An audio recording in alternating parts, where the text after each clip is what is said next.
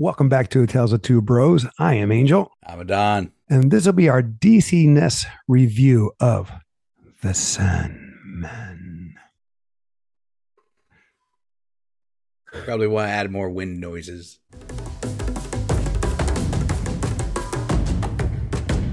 Spoilers. All right, so Sandman premiered by the time this reviewing a week ago, August 5th. Again, that was a big date for a lot of premieres.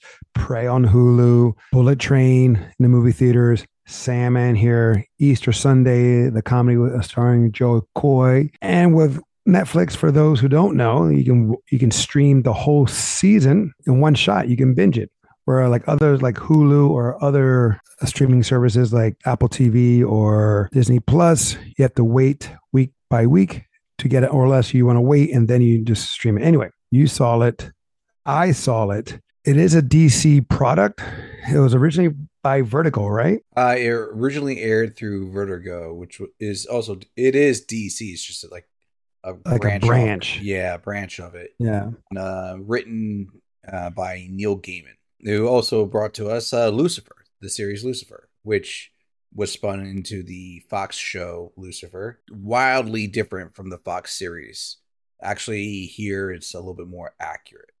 There are differences between this and the book, though. Right, of course. I guess they had to, for the episodes in the season, they had to, I guess, get as much in as possible to tell a coherent story, which I felt was incoherent at times, being all honest. Yes. I liked the show. The show was very interesting. It's visually beautiful. It's a good show. It's definitely, I'll say it now, worth the watch, but I got bored at times or confused or lost, if however you want to look at it. Are you familiar with Sandman? Because I am not. I recently got familiar, but I've never officially read the novel, the books, or read the heard the audibles. But I am to the gist of like the general concept of the characters and what was going on. I am familiar in that area before the series had happened. So it's like a pleasant surprise because I'm introduced to a lot of different things. The general concept of the character and how things happened, I knew about that. Okay. I had no idea. I just know he was this series, this comic, a lot of people like it. And I talked to some people I want to who, say it's like a bestseller. from watching the show, I can see why. I can see where the lore of the love of the lore comes from. This show did present a good foundation for like sequels, and again, there will be a sequel the way how it ended, but there were times that I did get lost or bored or didn't feel like it was needed. Maybe down the line in another series, another season, it'll probably connect the dots, but I was like, but why? And we'll talk about that. Now, for me, I liked like the first one third of how many episodes? It was like 10, right? It was like 10 episodes. About that. So I had 10 episodes. So the part where he gets captured, right? He's about to, right. Well, episode one, but the thing is, he's trying to stop Corinthian or the Corinthian because he's a dream that went rogue. Sandman's trying to stop him from doing that or reset him, and then he gets captured. And all that was intriguing. I was falling for that. I was following it. I liked it. And then when he gets free, that's when things got a little wonky for me. Now I know, again, a lot of comic book fans. I was like, "Oh, it was great. They did everything. They did, yes, comic book accuracy in many things, but for me, the flow changed abruptly, and it didn't really connect or push along down the season." What about you? Do you agree or disagree? Kind of, I'm in a middle ground about that. So there are parts that are slow. 100%. I agree with that part. And I had this conversation with a friend of mine that was like, I'm getting bored. But there are parts that kept pulling him back in after he would get bored. For me, I don't know if I was looking at it more a meta way because of like the flow of it was like how I would interpret a dream flow. Like if I'm having a dream, you don't have a coherent dream. When you have a dream, it's like it jumps from parts to parts, and you have things that will make sense, and you have things that don't make sense. And granted, I did not read the book, so I can't say how accurate is the flow to the book, but I feel like that's something that would have been considered. Right. And additionally to that, the whole there is like, I do know that the storyline was heavily involved with actual main DC characters that were involved, Right. like that were heroes and so forth like that. So Well, they had to talking about that. they had to take that out. From one of my friends who told me in a little more detail that like the girl who, The pregnant one? yes, Alita Hall, she's Wonder Woman's daughter. Yes, exactly. And her man, her husband that she kept dreaming about is like related to Hawkman. Mm-hmm. Like a grandchild, or he's a great grandchild of Hawkman or something like that. Yeah, he's like not like Carter Hall, obviously, but like related to the Hall family. Right. And then like there was differences. They made changes to the Corinthian. There was also involvement of other characters like Superman, as well as I think maybe even Swamp Thing at one point. Superman. I'm quite sure Superman was involved at one point in time. But was there like an incarnation or representation in the show of Superman? No, that's what I'm saying. So like they're not all the main DC characters that were involved in the actual book were actually involved in the show. They actually subtracted them out. The ones that like, they did use, they kind of either kept them true or they substituted them. You had to be a real fan of the book to know who these people are and how they relate to the DC world. Mm-hmm. And I know like with Superman, Batman, Wonder Woman, those characters, that's a lot of money to pay. Exactly. And this is on Netflix, not on HBO Max, which I thought would be, but they probably had a big, they probably did an agreement long ago, and it took time for that to come into fruition. Fruition.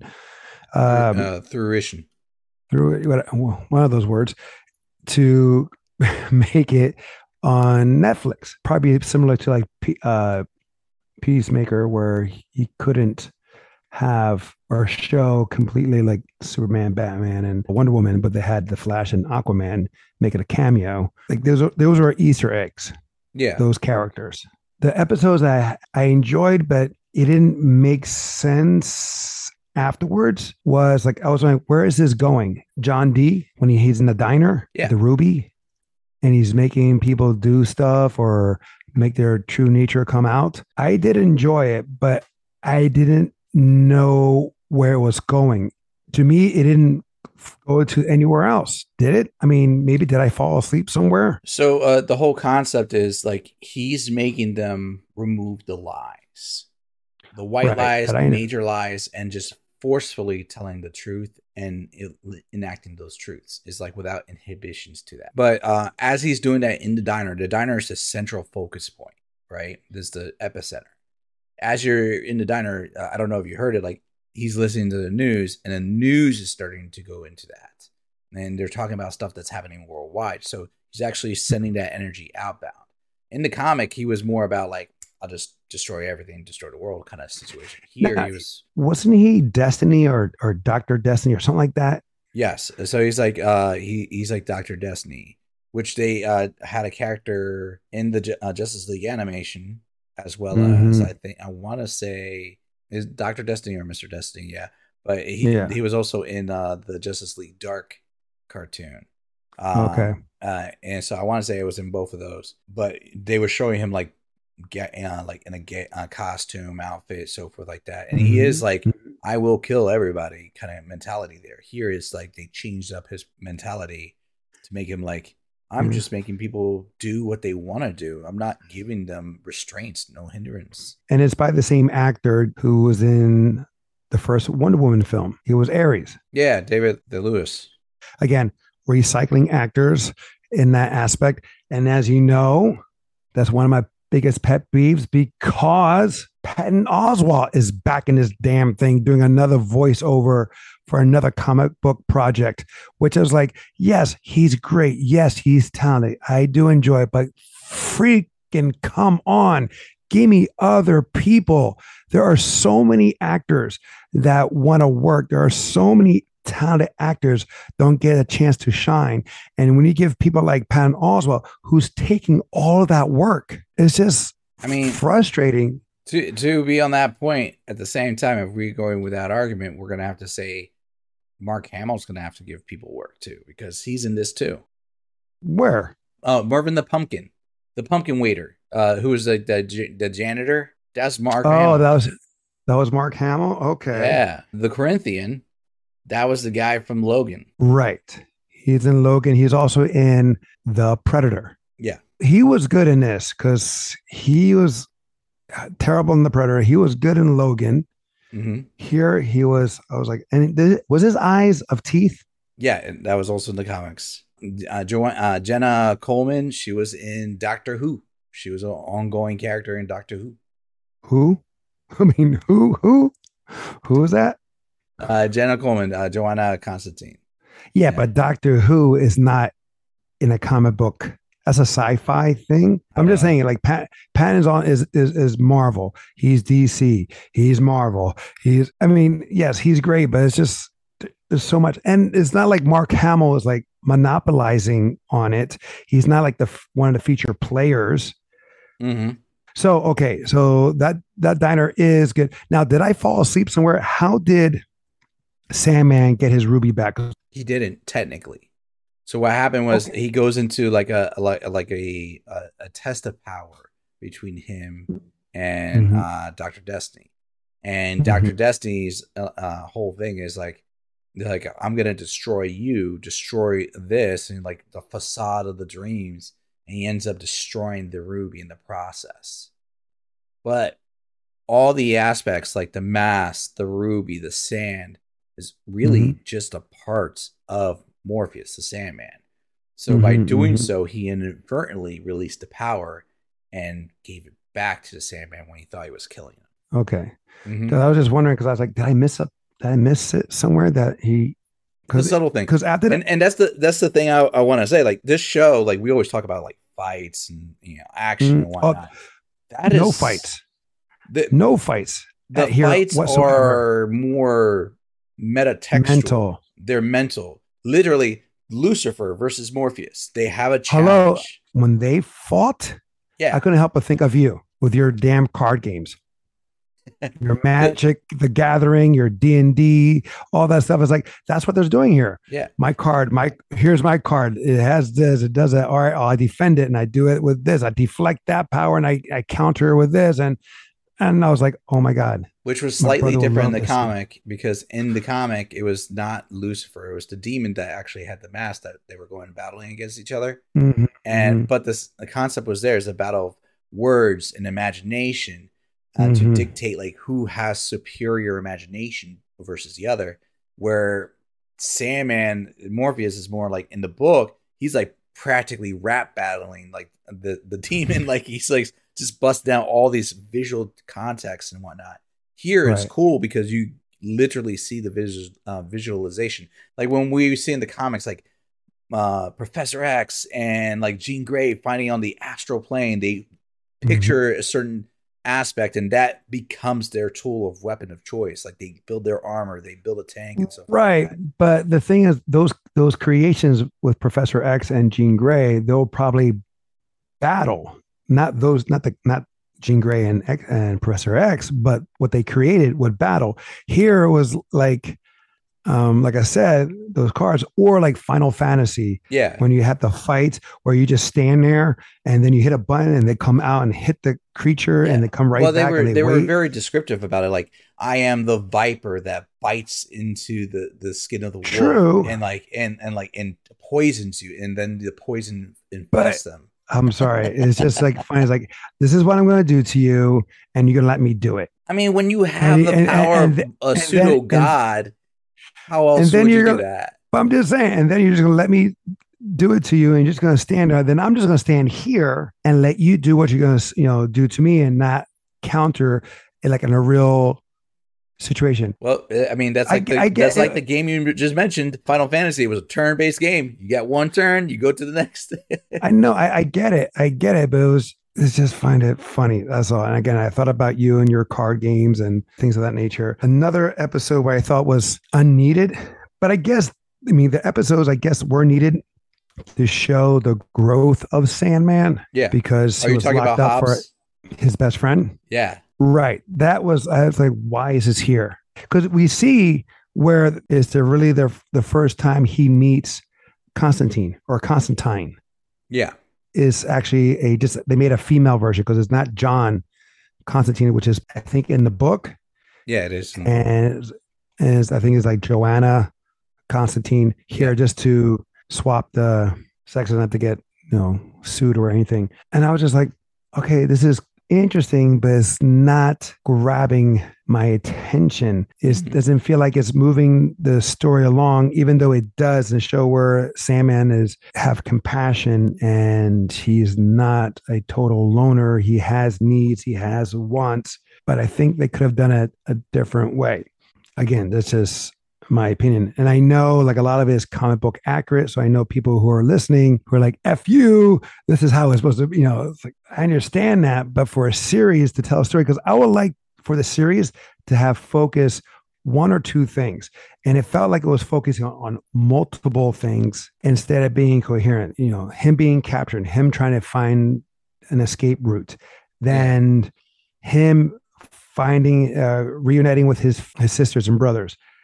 Then Unity, which that happened in the beginning, which brought it back around where all the kids fell asleep or people went into slumber because he was locked up. Rose Walker and all that stuff was just like, maybe that brings it all back around, like that final chapter of the series, the last episodes. No, I get that, but like the stuff in between, like get that out, put the focus back there where he escapes. Unity wakes up and then Rose is in. Then you have Corinthian trying to chase Rose. What that happens?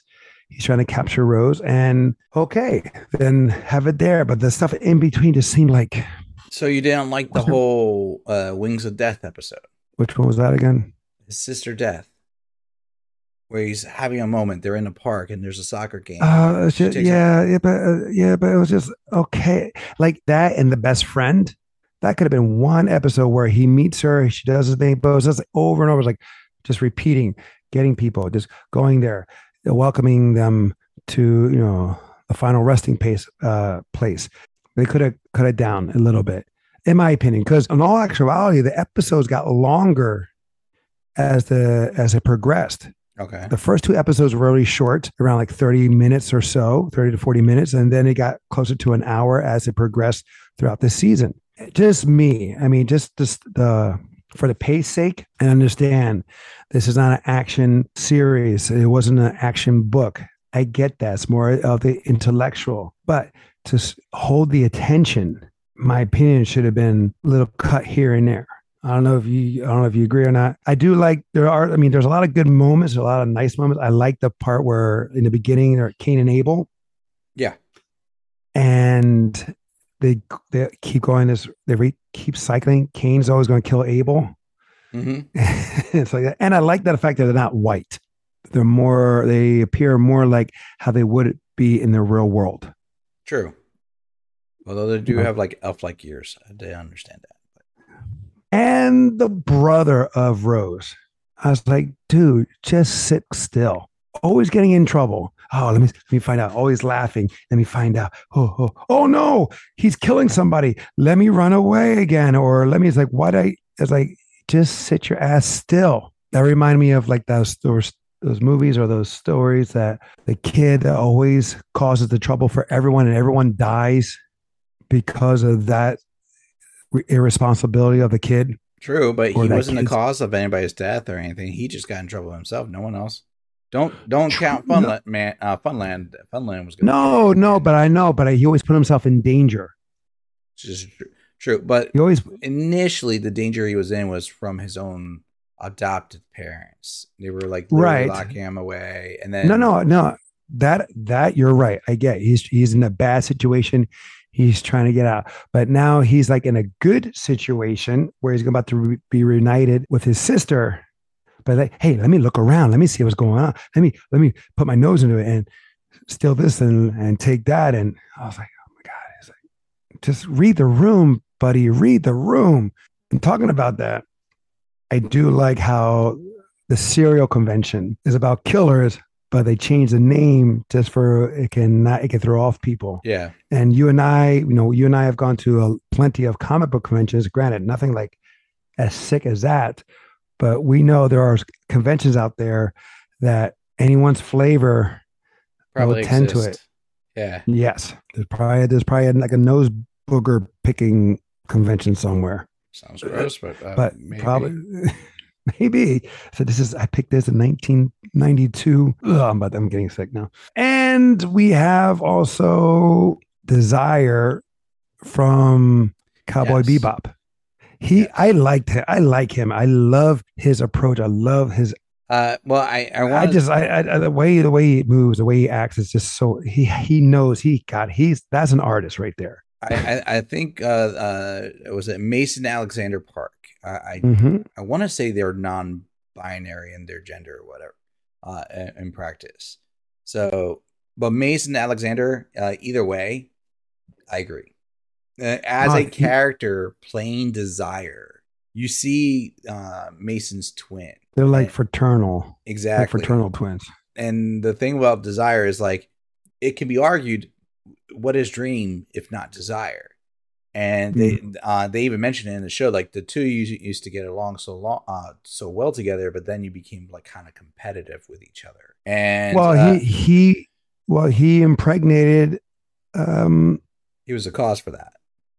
Yeah, right. He caused Unity getting pregnant, and also that he was the cause for Unity not to be the one. The burden went on to Rose. So it could be also like potentially, I don't know if it's true, but it could be argued that maybe he's even the one that helped lead the whole situation to him being captured in the first place.